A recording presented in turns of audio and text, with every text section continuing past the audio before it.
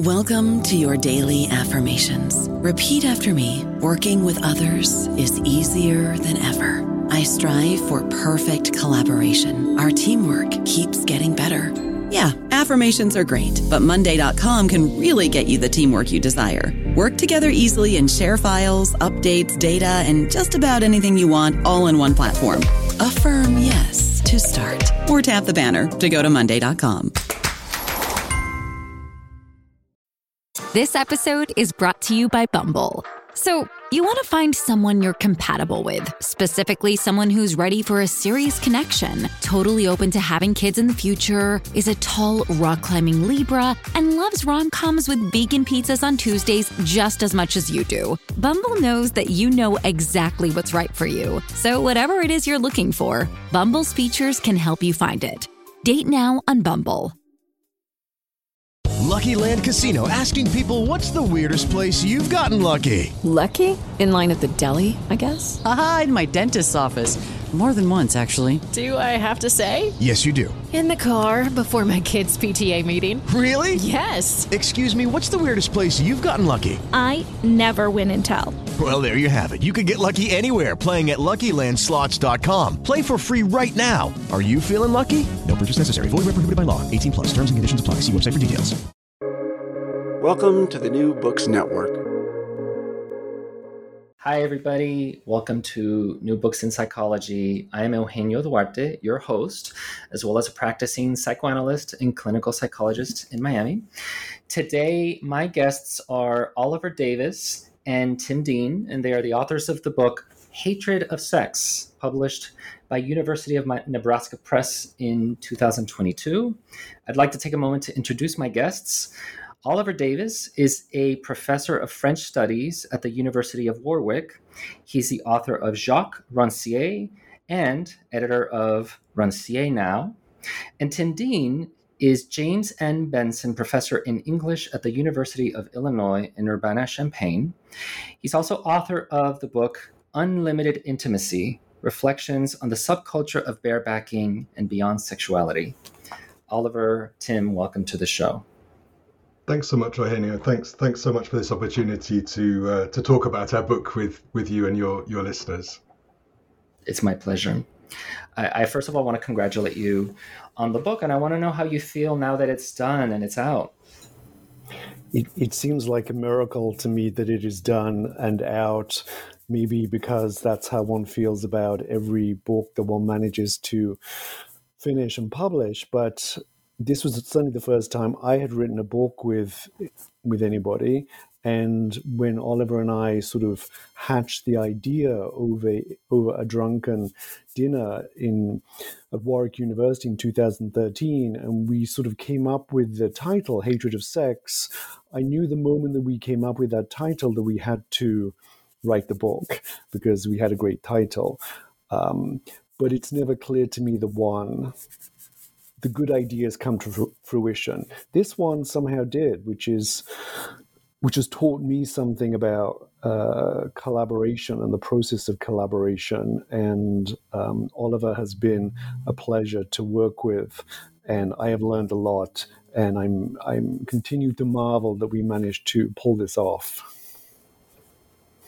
So maybe I'll direct this to you, Oliver, to follow up on what Tim is saying. He said the title came first, but how, as a question about your creative process, how does that work? Like, how did you come up with the title? Did you when you came up with the title, did you know what you wanted to write about?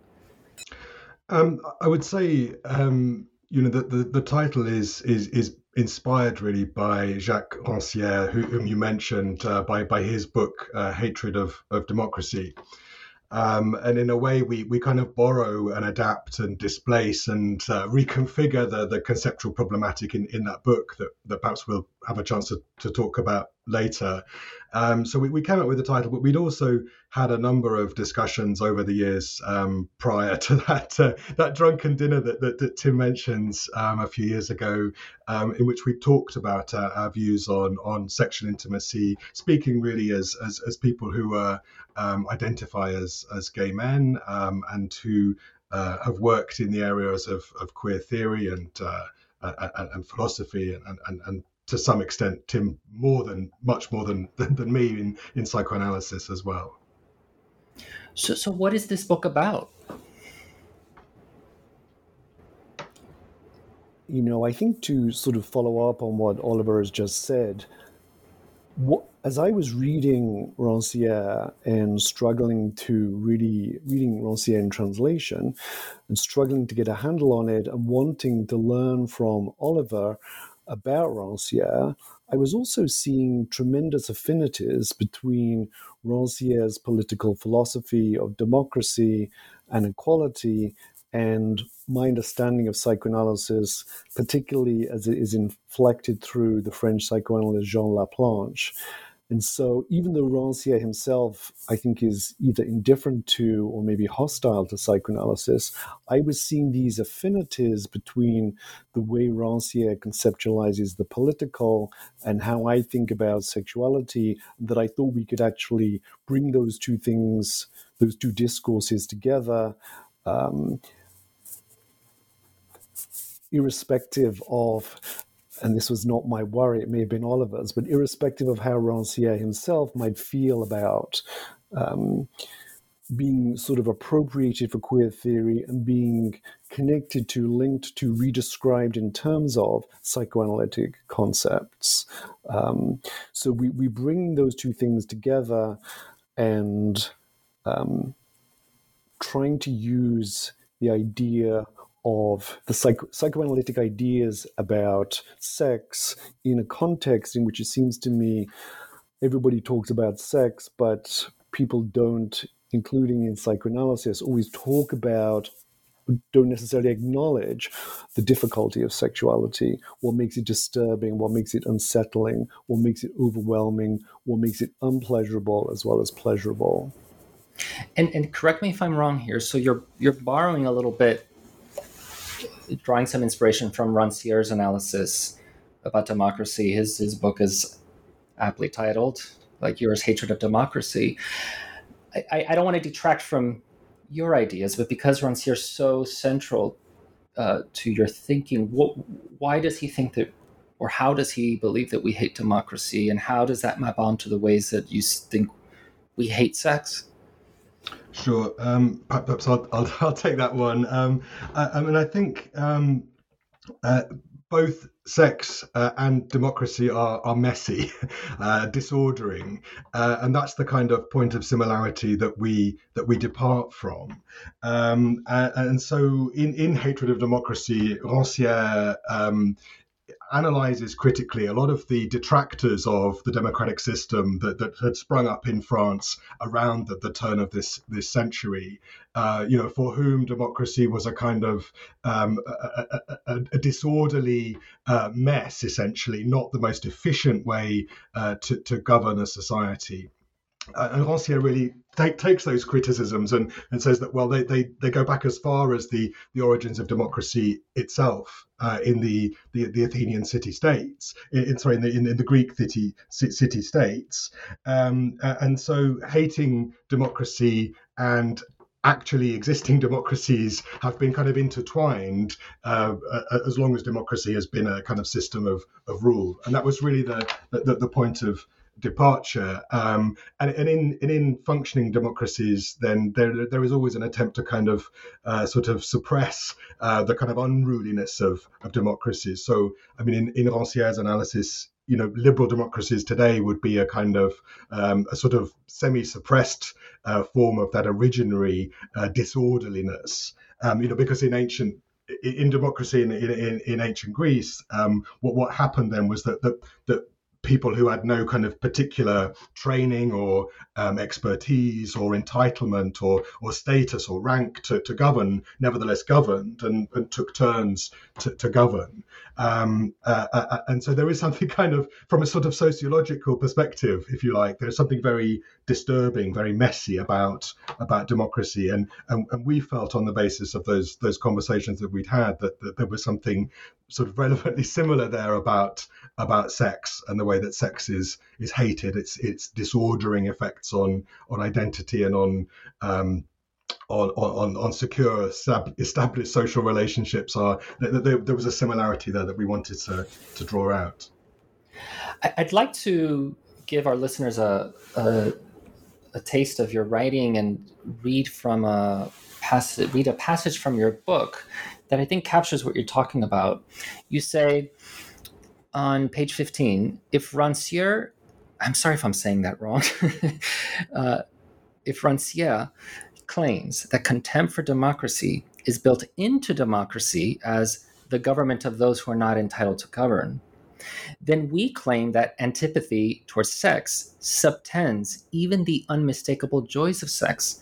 The problem is internal to sex, as it is to democracy, and therefore cannot legitimately be glossed over by treating it as a contingent defect in an otherwise functional system.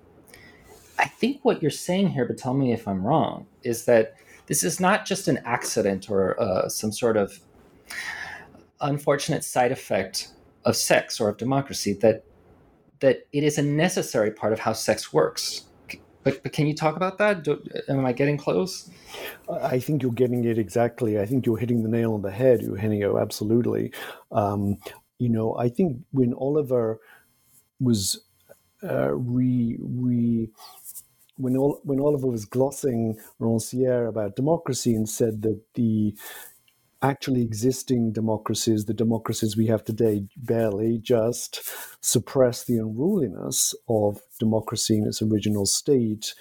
When I read something like that, what I hear is, it sounds very Freudian to me, right? That is, sexual orientation, sexual identity, all the polite ways we talk about sex suppress the unruliness of sex and the ways in which it disorders us, and therefore it is something integral to sex from a psychoanalytic point of view that is entirely analogous to, in our thinking, what is the unruliness that is integral to democracy and can't simply be fixed. It can't simply be corrected by some ideal arrangement that we would like to come up with, but have not yet come up with. That's sort of never going to happen. And so I think you put it, you got it exactly. Oliver, can you follow up on that and talk about what is the unruliness of sex? I mean, how does it disorder us? What are you talking about there? Oh, well, I mean, if you think just about the way in which sexual fantasy, sexual thoughts colonize attentional space, I mean, that is a very direct way in which sex kind of disorders the ways in which we like to kind of lead our lives in planned and organized ways. And that's in a way, I mean, it's not a very dramatic kind of disordering that one, but there are obviously more dramatic forms of disorder that sex can be associated with. Mm-hmm. There's another quote from your book that I want to read and have you comment on. It's on 2 pages later, on page 17. You say, at the root of hatred of sex lies the problem of pleasure. What do you mean by that? How could pleasure be involved in our hatred of sex? That's a great question, Eugenio, and I appreciate your opening these questions to us. I think what we mean by that, we are talking about the different ways that pleasure functions for human subjects and the way that pleasure can become excessive and overwhelming and tip over quite easily into something that is unpleasurable, painful, distressing, unsettling, etc. When we talk or think about pleasure, we simply think we want more of it, different forms, different partners, different slices of cake. Oliver and I are both British, and we were talking yesterday on the phone about cake, and I was longing for some English cake. That is, we think of pleasure as something straightforward that we simply need to access, and that the difficulty lies in not being able to access it or enough of it. What we are trying to point out is something different, which is the difficulty of pleasure lies in the ways in which it can be actually overwhelming, and much of our lives are dedicated to organizing things so we don't get overwhelmed by pleasure. We don't have too much of it. We don't get unsettled, dysregulated, disorganized by it. One of the points that helped me understand your argument is the distinction you made between sexuality and eros. Can you explain? Sure. In making that distinction, we are drawing on, we're drawing on the work of Jean Laplanche, and particularly his emphasis on the Freudian distinction between binding psychical energy and the unbinding of it. And he says his argument is that sexuality is hostile to binding. That is, sexuality at its most intense is what unbinds, what shatters, what perturbs the self. Eros, and he takes it directly from Freud, eros is what binds things together. Eros is the idealizing, loving version of sex. Sex, and therefore sex and eros are not really synonyms for each other, even though I think in my own previous work I've treated them as if they were. They're actually more like antonyms or the antitheses of each other. And that is, I think, the key idea that I have drawn from the work of Jean Laplanche. It has been very helpful to me. So I think we have a tendency, including in academic culture, to speak about the erotic, and we sort of use it as a kind of a euphemism. It's a polite way of talking about the really intense and difficult aspects of sexuality that actually nobody is in a position to master. Mm-hmm. And Oliver, following up on that, I mean, is the point of your book to shine a light on a dimension of sex, the unbinding, destabilizing aspects of sex, because you feel that this dimension has been ignored? In other words, why should anyone be interested in that dimension of sex? Why would anyone, if there are parts of sex that are unbinding and destabilizing, why not try to keep sex tame and safe? I think that is what our culture tries to do, is to keep sex tame and safe, and increasingly to manage it into kind of corners of enjoyment that tend to kind of eclipse that potential for radical unbinding. So I mean, the part of the book that is the argument about a certain kind of trauma therapy, for instance, is in a way is a kind of argument about the kind of the overspill from the justifiable attention that is now drawn to sexual abuse. Something that would have surprised commentators in the 1970s. The extent of sexual abuse. But the problem that we kind of identify is that justified attention, and that these new forms of clinical practice that develop to address it kind of overspills and has kind of cumulatively these kind of toxic cultural effects, which serve to make sex a kind of a dangerous thing that we fear for its risk and its danger, and we seek to manage, and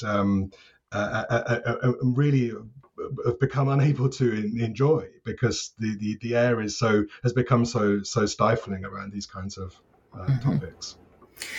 Tim, can you elaborate on how you see current trends in therapy for treating trauma, how they're doing what Oliver's talking about, how they're creating a kind of paranoia or undue fear around sex? That's a great question. I'm not entirely sure. I mean, I need to just say for your audience that Oliver and I are not clinicians. You are, but we are not.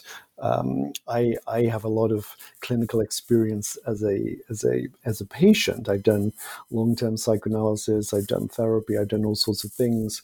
But I think I hear what you're asking. I think that I would say that modes of psychotherapeutic treatment and psychoanalytic and psychotherapeutic institutions are obviously influenced by, because they are open to the culture in which they exist. And within that culture, there is a very quick and easy move, which I think Oliver was using the term overspill for, in which the way in which sexual pleasure can violate the self, can violate the integrity of the self, is translated into that must mean somebody was abused. That must mean actually somebody's being harmed, that the pleasure is coming at somebody else's expense, and we need to intervene in some way. And I think that what that misses, and what our book is trying to sort of put its finger on or lay out or draw attention to, shine a light on, is the difficulty of sex is not simply the result of patriarchy, capitalism, imperialism, all the forms of oppression with which we are all too familiar, but it's in fact there's a difficulty within sex itself, and it doesn't help to simply recode that as abuse, right? The feeling of, and this is, I know this is a controversial or provocative thing to say, the feeling of being violated in sex does not always mean you have been violated by somebody else. And correct me if I'm wrong. First of all, I appreciate that you appreciate how delicate this is, and I'm very clear that from reading your book cover to cover that you're not trying to dismiss or minimize people's experiences of abuse, but it does seem to me like you're trying to invite people to consider that maybe the experiences of feeling violated or intruded upon or out of control are part of what makes sex. Am I hearing it right? That's exactly right. And if I may, I mean, I could just perhaps add a little bit about the critique in the book about of Judith Herman and her particular practice of trauma-focused therapy. So we read very closely trauma and recovery in the fourth chapter of the book, and this is obviously the kind of classic sort of handbook or textbook for this kind of trauma-focused therapy. And what we identify there is a very a clear kind of line of persuasion and suggestion in the book, encouraging the trauma therapist to really to dig around in the childhood, particularly of patients, and to kind of find evidence for abuse, even when it's not kind of immediately presenting itself in the session. And we trace this kind of line of suggestion, and we just seek to kind of understand it really, and to acknowledge that it's present in that book and in the whole really the whole approach to trauma focused therapy that book has inspired. And we just think that a kind of a set of claims have been made about the kind of the centrality of traumatic experience in individuals' lives, and which reflects a kind of cultural preoccupation with trauma that are actually in their kind of wider effects really problematic, and probably also in their individual effects are problematic. Not necessarily the best thing to do actually for a traumatized patient to get them to fixate on their trauma as a kind of source of traumatized identity. I think that is a problem that we seek to kind of analyze and unpick a little bit in the book. I think this might be a good time to bring into the conversation a person who figures very prominently in your book, and who we lost earlier this year, and who, prior to this interview, Tim was kind enough to share with me some of his own writing about this figure, and of course, Leo Bersani. For our listeners who don't know who he is, could you tell us briefly who he is, and how does he contribute to this conversation?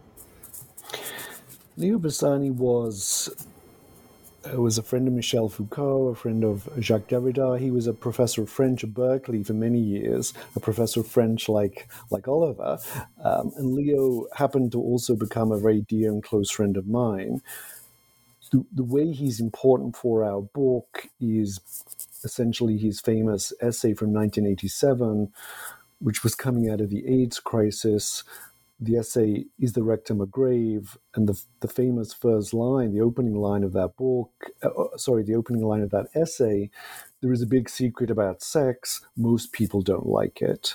And part of what we have done, or what tried to do in our book, is elaborate Leo Bassani's insight for a different historical moment. And I think by thinking through the work of Jacques Rancière, which was a French philosopher whom Leo did not really engage in his career, we were able to think about the politics of sex in a different way than Bassani did. But he's very much an influence on the book, and has been for many years an influence on my thinking.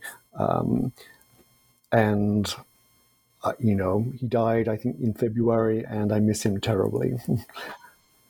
but he lived to 90. He wrote many books. He had a good life. He had a long career. How do you understand that opening line that you just shared with us?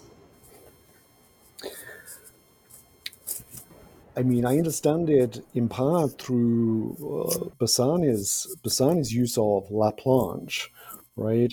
And Bassani translates La Planche's concept of ébranlement, and I apologize also for my French pronunciation. He translates it as shattering, and he makes an argument around people don't like sex because sex is what shatters the self. And sex, in the terms that we develop, sex is what brings out the deplorable part of ourselves, right? And we also we make something of Hillary Clinton's 2016 speech where she talked about Trump supporters as the basket of deplorables, and what it means to cast a certain proportion of the populace as deplorable. And we try to turn that to show the ways in which what sex brings out is the deplorable in all of us, but of course we also have a whole set of defense mechanisms for not recognizing that or coming to terms of that. And one of those defense mechanisms is to say there's other people who are deplorable, not us, to always other that side of ourselves. So we draw those things together, and Bassani was very helpful for that. Mm-hmm. I don't know about you, but I'm very busy and I don't have a lot of time to cook. That's why I subscribe to Factor. Eating better is easy with Factor's delicious, ready-to-eat meals. Every fresh, never frozen meal is chef-crafted, dietitian approved, and ready to go in just 2 minutes. You'll have over 35 different options to choose from every week, including Calorie Smart, Protein Plus, and Keto. These are 2-minute meals. Factor meals are ready to eat and heat, so there's no prepping, cooking, or cleanup needed. They're flexible for your schedule. Get as much or as little as you need by choosing your meals every week. Factor is the perfect solution if you're looking for fast, premium options with no cooking required. Sign up and save. We've done the math, and this is important. Factor is less expensive than takeout, and every meal is dietitian approved to be nutritious and delicious. Head to factormeals.com/NBN50 and use code NBN50 to get 50% off. That's code NBN50 at factormeals.com/NBN50 to get 50% off. One of the things that I enjoy or appreciate most about your book is the way that you address certain kinds of, for lack of a better term, cultural products, and show the ways in which those cultural products actually participate in the hatred of sex. And we're not going to be able to cover all of them now. But one that I want to get to, because I think it's kind of ironic, is queer theory. You address how queer theory seems to have this selective, paradoxical inattention to sex. It's something they don't really address. What's up with that? And how do you understand the way that contributes to hatred of sex? we do argue that queer theory and queer studies actually instantiate and exemplify the hatred of sex we're talking about. The field begins with attention to sex and Gail Rubin saying the time has come to think about sex. And then what we try to trace is all the ways in which queer theory has sort of forgotten about sex. In part, I think that's a process of that's an effect of, it's a consequence of the institutionalization of a body of work within the university, in which, in order for something to become intelligible within the structures of the university, it needs to be minimally respectable. And the deplorable is never respectable, right? It is the antithesis of what is respectable. And so in becoming a discipline and becoming a very politically oriented discipline, queer studies has actually left behind what is most troubling, deplorable, unsettling, and that is sex. Oliver, do you care to follow up on that? Yeah, I would say I agree very much with Tim that it's partly a product of queer theory's growing institutional prestige, if I can use that term. It's partly, I think, also the influence of a certain kind of sociological or sociologistic thinking within queer theory. So the discussion in the book about intersectionality, it's a very critical discussion of the prominence of intersectionality, and it's absolutely not that we are unsympathetic to the kind of the aims that the people who want to talk about intersectionality want to pursue. We share those values, if you like, but we just think that trying to understand people and their behaviors and their views in terms of their sociological position and identity, the characteristics that you add together to analyze somebody or a population sociologically, is not a very instructive way to proceed. And I suppose there is that, so that we're trying to bring a kind of critique of sociologism to queer theory, much as Rancière in his philosophical work in the 1990s especially was very critical of the prominence of identitarian thinking in the work of Pierre Bourdieu, a very influential leading French sociologist. So we're trying to carry that kind of critique of the sort of sociologism inherent in sort of intersectionality, which is really, I think, kind of taken over kind of queer theory, really. We're trying to bring that up to the present moment, to reconnect with Rancière's work. By sociologism, are you referring to our present day tendency to think of ourselves in terms of the identity categories that we belong to? I'm a gay man, I'm a white man, I'm a Cuban American man, I'm a first generation American. Is that what you're talking about?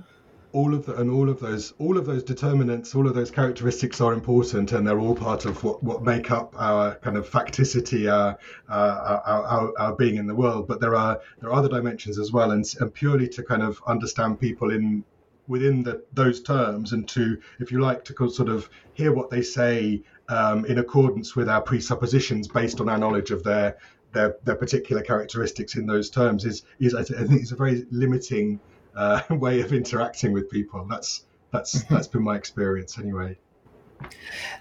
Tim, I'd like to follow up with you and take this further, because look, we're in a moment where we all know that, at least in the queer community, lots of people are claiming their power, trying to find some power through their identities, and feel like they need those identities in order to have that power and that visibility.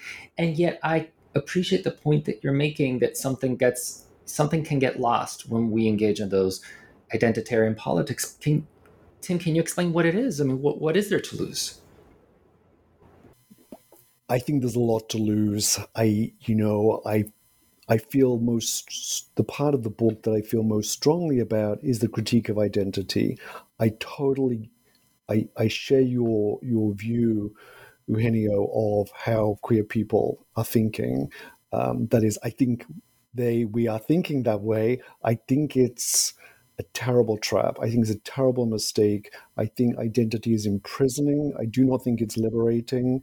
I think identity puts up the guardrails. It puts up barriers to making connections. Psychologically, subjectively, it puts up barriers to discovering unexpected and surprising parts of oneself, probably the most troubling parts of oneself. I would describe identity as a culturally sanctioned defense mechanism. And I think psychoanalytically, psychotherapeutically, the solution to defense mechanisms is not to multiply them, right? It's not to keep generating more and more and more specific identities or defense mechanisms.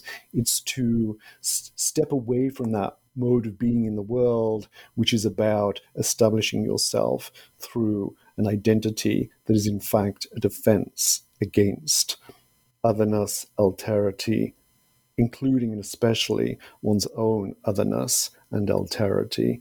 So I think that a tremendous amount is lost in this quest for one's own authentic identity or one's own authentic group identity. I think it's how neoliberal power uses people. It's how things are sold to us through our identities. I understand that people think it's liberating or empowering. The book makes a different argument. The book makes a counter argument. And identity is always a defense against sex, because sex is unbinding, unsettling, whereas identity is always a form of binding, a form of defining, putting boundaries around things, making something coherent and intelligible. And I, like everybody else, need to live my life through a certain level of coherence, a certain level of being intelligible to myself, but that is always militating against the tremendous power of sexuality and sex to unbind, to unsettle, to challenge who we think we are. I want to stay with this a moment longer, because I got to tell you, it was also for me one of the most thought-provoking parts of the book. And I want to see if we can understand what, at the level of day-to-day experience, what this looks like on the phenomenological level. Like, because I've thought about it, if I move through the world identifying as a gay man, a cisgender gay man, what am I missing out on? How or what do you think I am defending myself against? And this is to Oliver or Tim. Well, let me just say, Eugenio, there's a wonderful paradox here. The psychotherapist is asking us what he might be defending himself against, and there's a weird turning of the tables that I'm not really qualified to handle.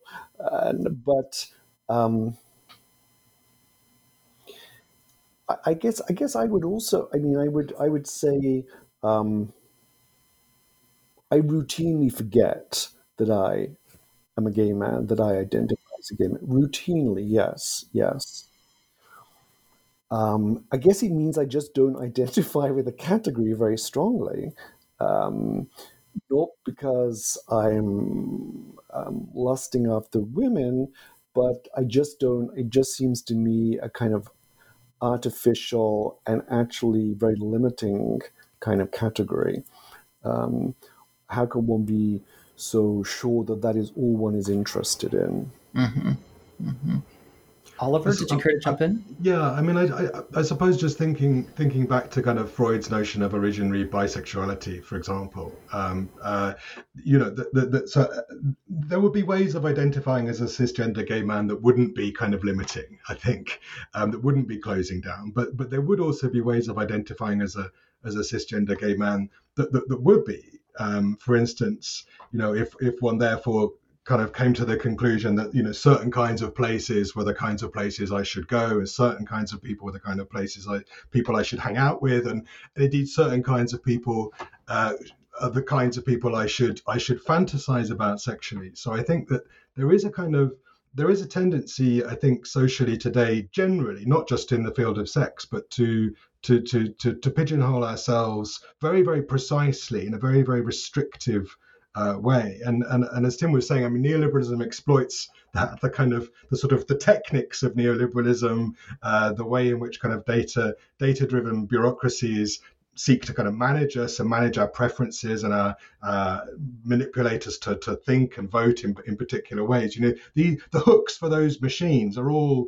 identitarian, and in that sense, I think identity is a problem. But I mean, you know, we all have identities, we all have identity characteristics, and there's no pretending otherwise. But I think there are more or less phenomenologically more or less limiting ways to approach identity. So perhaps I might not go quite as far as Tim in seeing identity as always problematic. But certainly the argument in the book that we make together is that it's much more problematic than it seems to be for queer theory today, and a lot of politics beyond queer theory today. And let me just add to what Oliver has said. I think that what you see from our different answers there, Eugenio, is that although Oliver and I think similarly in lots of ways, we don't agree with each other exactly on everything, which I think has been part of the pleasure and the process of the book.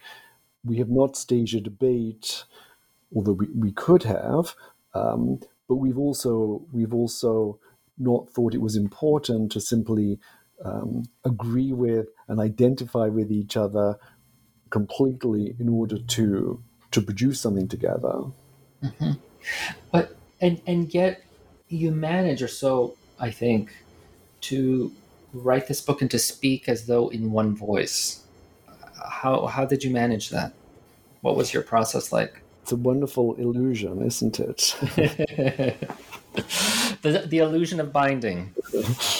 I mean, I think the conversations that we've talked about, that we've had over the years prior to kind of saying, okay, we're going to write this book together, which were quite wide-ranging conversations about sex and sexuality and queer theory and all sorts of other things.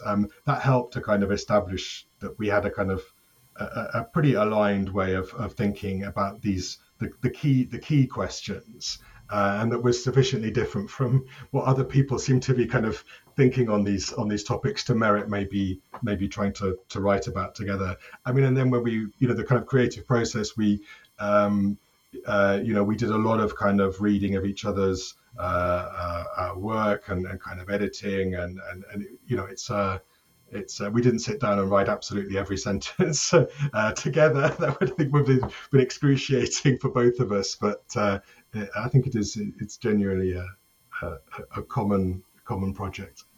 We live in different countries. We live six or seven time zones apart.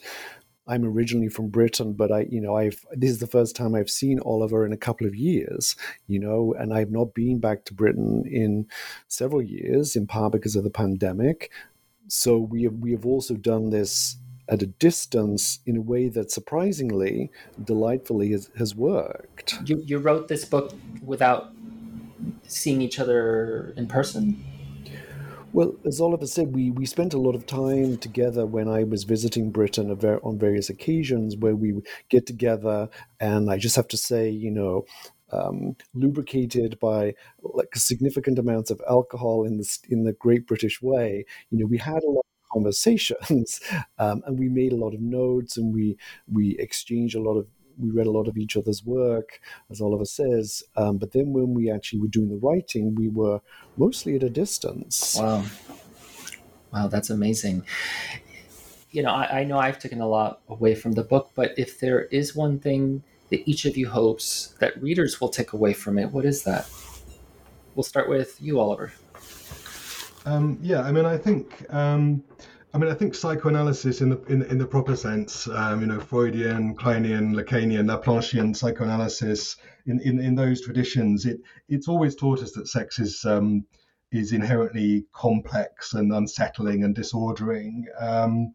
We shouldn't expect sex to be stabilized into security, and we shouldn't expect from sexual relationships something that secures us and our identities.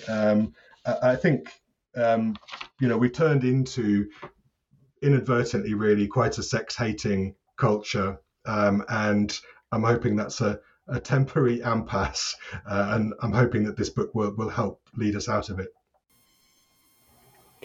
I suppose I think that we live in a culture that is tremendously schizophrenic about sex, that uses sex to sell things, that places an extraordinary premium on sexual satisfaction, on sex as the source of relationship, the source of happiness, the source of meaning in one's life, at the same time as the culture is also increasingly keen to control the messiness and the disordering capacities of sex. And I think the recent Supreme Court decision, the anti-abortion one, is one more sign of a culture that actually hates sex in the sense that it wants to control women's bodies, it wants to control how sex works, it wants to get all the messiness, the mistakes out of sex. So there's a kind of cultural schizophrenia, if that's not a misuse of that term, about sex. And I hope that what people might take from the book is a deeper understanding of why that is so, where that comes from, if not how to solve it. Mm-hmm. And my hope is that, and I'm thinking on more the individual level, this is my specialty as an analyst. My hope is that readers will, after reading this book, they'll have an easier time owning those deplorable parts of themselves that they think don't belong there, or they think that they should not have, and own them and reclaim them as an essential part of the experience of sex. And I feel that no book is better equipped to do that than this one, and I'm so grateful that you wrote it and that we get to share in your thinking. We're almost out of time, but before we go, what is each of you working on now? So I'm working on psychedelics at the moment. I'm working on the politics of the psychedelic renaissance and the way in which psychedelic therapy, among other forms of use of psychedelics, is the kind of political implications of that, and what we might hope for from that. That's exciting. I'll want to hear about that when that comes out. And great, I'd be happy to talk to you about that. I'd love to. And what about you, Tim? I've just finished a new essay on viruses. I've been trying to think about the current state of where we are in the pandemic, how the connections and the differences between COVID and HIV/AIDS and now monkeypox. So I have a new essay in a special issue on viral theory coming out soon, and the essay is called Barebacking in Restaurants. That sounds provocative. If folks are interested in what you're working on and what you've got coming up, how do folks find you? Are you online? Do you have a website? I have a website at the University of Warwick, which is the easiest way. Oliver Davis Warwick, find me. Okay. People should contact me at timdean123@gmail.com. My Illinois email is dean@Illinois, and you only have to think for a moment about what that means to have dean@Illinois as your email address to understand that email account is a disaster. Okay. Contact me at Gmail. Fantastic. Thank you. And I want to remind our listeners, I've been talking to Oliver Davis and Tim Dean, authors of the book Hatred of Sex. And this is New Books in Psychology. I'm your host, Eugenio Duarte. Tim, Oliver, thank you so much for joining us. Thank you for having us on the show. It's been great.